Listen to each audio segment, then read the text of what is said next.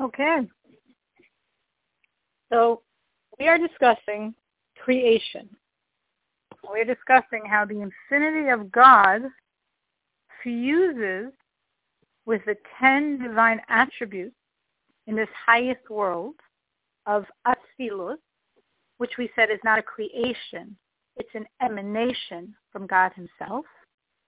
And through the fusion of the infinity of God, one with the relatively finite godliness of these attributes of this highest world, creations can actually be created. Things that are finite, things that have the illusion of separation, things that are ultimately the purpose of creation. So when we're discussing this idea, the point that we are going to explain today is the primary role of the 10th and final one of the divine attributes, Malchus, sovereignty. Sovereignty is the 10th of the 10 attributes in every spiritual world. Here we're focusing on the world of Atzilus, the highest world, the world which we said is not really creation, it's an emanation. Atzilus is that it emanates from God. Now that 10th divine attribute, Malchus, sovereignty, is truly where creation of things, creations, which means things that view themselves as separate, that's where it really happens. In other words, sovereignty actually means that. Very timely, coming from Rosh Hashanah, that sovereignty means there are individuals who are separate from the king, but they nullify themselves to the king and accept him as their king. Our sages say there's no king without a nation. Nation, imelch below am, the Hebrew word for people, means something very dim. It comes from the word for embers that have been dimmed, gechalim omemot, which means am implies a populace that's very, very removed from the greatness of the king. A king cannot be king over a multitude of children. You're too close to your children to reign over them. Sovereignty is only possible if there's a distance, a very great distance, between the king and the am, the lowly people. So in sovereignty, in this 10th attribute of sovereignty of Malchus, here is where we have the ability to have creation, that beings will emerge who feel so separate from God that there's a possibility of God being king, God reigning over them because they're so low, they're so distant, they're creations, they're things, they're separate. And when these distant and separate creations choose through their spiritual service to nullify themselves to God's will, now he's a king because he has a people that accept him. And the very, very high celestial beings that are so high they're almost one with him to start with, they can't make him king, they're too close. But the lowly people, the creations that are so far, through them he becomes king. So this is what we're focusing on today, that any true yesh, as in the term yesh me'ayin, any true existence, which is truly created, truly a something from nothing existence, has to come through Malchus, the sovereignty of Atzilus, that this lowest level of Atzilus descends to become the highest level of the next spiritual world, the world of Bria, the world of creation. There are principally 4, in very broad strokes, spiritual worlds above our own physical reality. And the highest of the 4, Atzilus, as we've been explaining, is an emanation from God. The next 3, if you can envision an iron curtain, then the next 3, Bria, Yetzirah, and Asiya, creation, formation, and action, they're creations. But each one of them is a creation. Each one of them is a sense of separate self-existence, purely spiritual existence. The only thing physical is in our world. But existence, yesh, himself. So the lowest level of this highest plane of Atzilus descends to become the highest level in the next world, the world of Bria, the world of creation.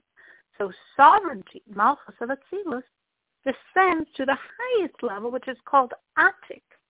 Atik is the element of delight, the inner core of will, and this is the inner dynamics of the Keser, of the crown of the world of Bria, the world of creation. So sovereignty of Atzilus descends to become the delight and will that propels the world of Bria, the world of creation, into being.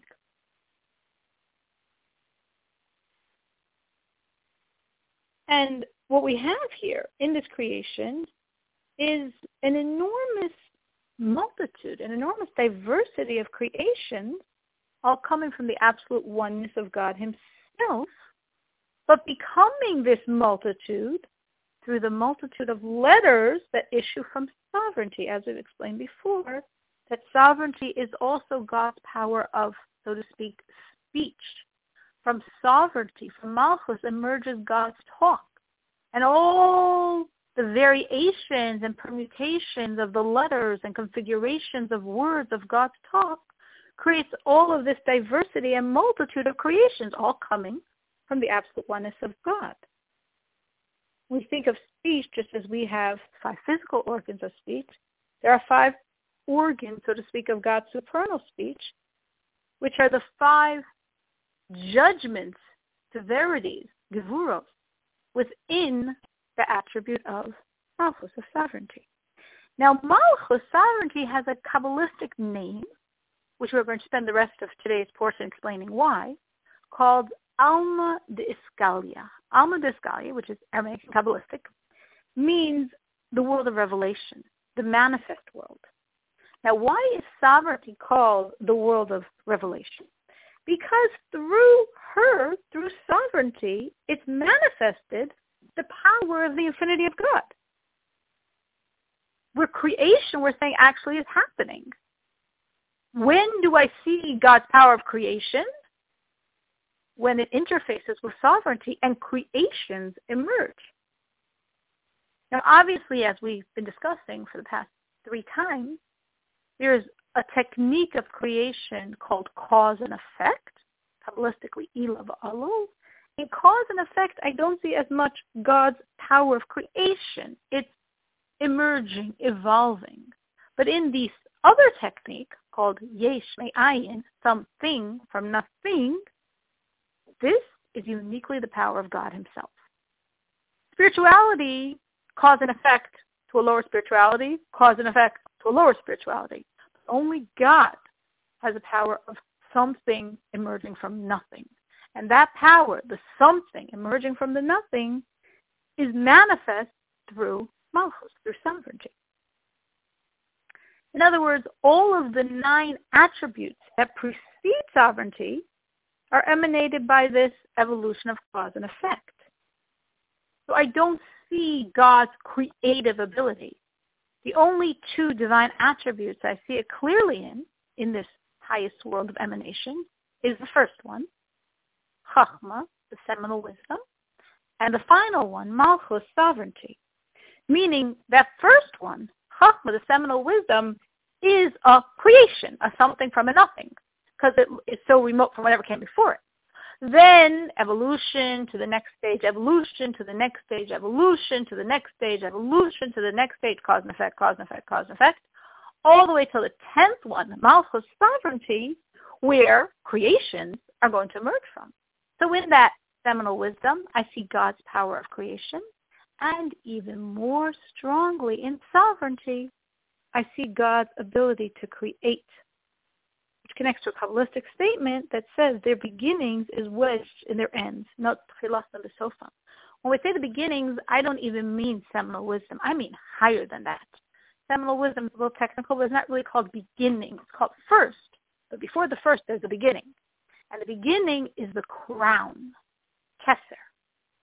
In every spiritual world, higher than the 10 attributes is the crown that hovers above them. So that crown energy is actually most manifest in the beginning in the 10th and final attribute of sovereignty. That's what we mean here, that the beginning is wedged in the end. That the crown, which hovers above all in his beginning, is most manifest in the end, in the 10th and final attribute of sovereignty. Why is it wedged this way? Because the crown is, and I say sort of like an intermediary between the infinity of God and creation. And what most reveals the crown, what most reveals God's power of creation? Sovereignty. So in the end, that's where we see that crown most dominantly, which is why that crown is actually called the crown of sovereignty. In other words, the prime function of this attribute of the crown is to draw down the infinite light of God to be contained within the level of sovereignty. And in a sense, this crown attribute is possessing the quality of sovereignty, because sovereignty is the lowest level of God's infinity. Because within sovereignty, God's infinity is realized, is actualized through creation, the ultimate power, as we said yesterday, of only exclusively God himself. Which is why, Kabbalistically, if we would look upward from below to above, the sovereignty attribute, the lowest of the 10, is called crown, as versus all the other ones higher, as versus the other 9 higher than it. From seminal wisdom all the way to foundation, from Chachma to Yesod, are all not the crown. Where's the crown most manifest? In sovereignty.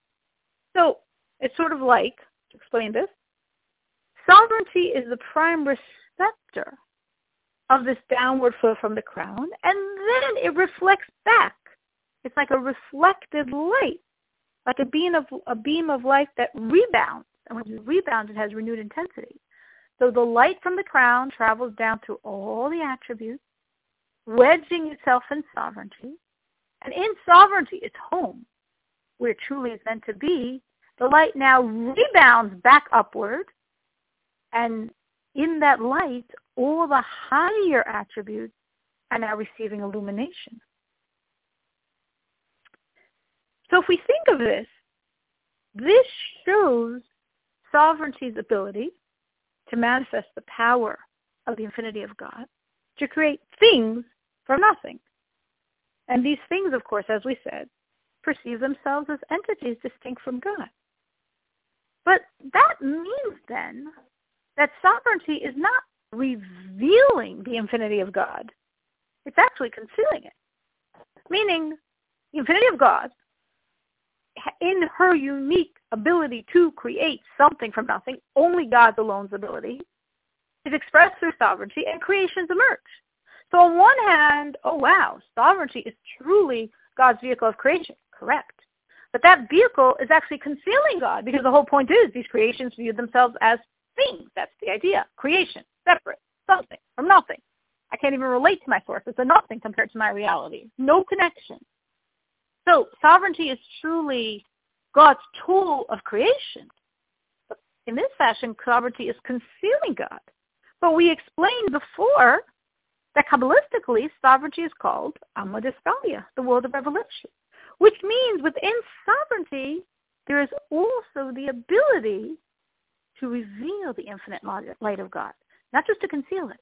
And thus far as we understand the role of sovereignty, it's very significant in being the tool of creation, but it's a tool that conceals God's powers.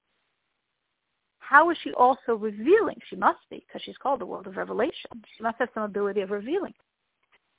So to answer that, we explain, that one of the things, so to speak, that are created through sovereignty is not really a thing. It's really a manifestation of God himself. And that is the souls. In the spiritual world of Atzilus, the souls are divinity. They have no sense of thing. They have no sense of separation from God. But the souls have to travel and descend through the other 3 lower worlds until they can come into our bodies. And through that passage, they begin to view themselves as distinct and substantive creation. So at the same time, they remain godly entities, and by being godly entities, they draw godliness down through the world. So a soul, on one hand, becomes a thing, but never loses her identity as godliness and as a revelation of godliness. So the soul is revealing godliness as the soul also has an identity and thus is a thing at the same time. Now this concept of the soul's emerging from sovereignty is considered birth. A birth that requires enormous power of God himself. It's actually considered akin to the splitting of the sea.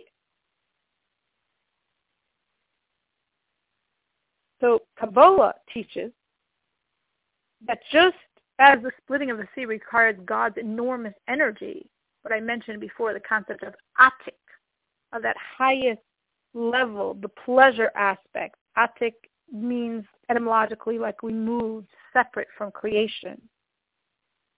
So that energy, just as that energy was needed to split the sea, that energy is needed for the souls to be born. We're not really only talking about the birth of the souls, we're talking about their gestation as well. The emergence of the souls, the growth of the souls. It's explained that a soul grows for 7 months. The union which begins the conception of the soul is on Shmini Atzeres. And 7 months later, on the 7th day of the holiday of Passover, that soul is born. And this period of growth of the soul, the conception, the growth, and the birth, the emergence of the soul, is really parallel to the energies of the divine attributes themselves. In other words, the energies of the divine attributes really are found in the mother of the divine attributes, which is Bina, understanding, receiving and absorbing energy from the father, Chachma, the seminal wisdom, and from that, there's a growth of the 6 emotive attributes and of the final one, sovereignty, which are coming from, if you will, the growth in the womb of Bina, of God's faculty of understanding. So just as the emotion and sovereignty are delivered from Bina, from understanding of the world of Atzilus, Bina is considered the supernal mother, the mother of the divine attributes. The souls also have a parallel mirroring growth in sovereignty herself. Sovereignty is known as the small mother. As sovereignty has this mother aspect because she incorporates all of the lights of the infinity of God in her. So we have the divine attributes themselves going through this conception, gestation, and birth. And we have the souls going through the conception, gestation, and birth. And again, the supernal lights are not only responsible for the birth, they're not only responsible for the gestation, they're actually responsible for the conception of the soul as well. In other words, the very, very, very essence energy, which is coming from the infinity of God, and then goes through the level we called Atik, the inner dimension, the delight in the crown, and then descends further into Arich, into the will in the crown, and then descends further into Chachma, the seminal wisdom, the father element, and then is placed further into Bina, understanding, the mother image, and then from there is expressed in the emotions, and there finally is within sovereignty. And from that drop that went through this entire progression of impregation, through that whole process, the souls are going to emerge. So that ultimate soul that emerges from the energy of sovereignty is really coming from an energy that was, so to speak, impregnated in all of these levels and levels and levels and levels and levels until the energy is absorbed by sovereignty. And from there, that ultimate birth can happen, which is the birth of the soul itself. So what does this mean? It means that not only is the infinity of God drawn through sovereignty to have things created, which we said is in a sense concealing God, but the infinity is revealed through sovereignty. Because in sovereignty, the souls are born, the souls are conceived, the souls are grown, and the souls are born. And through the soul, God is revealed in creation. And for this reason, sovereignty is called the worlds of revelation, because through the soul, God is truly revealed in creation.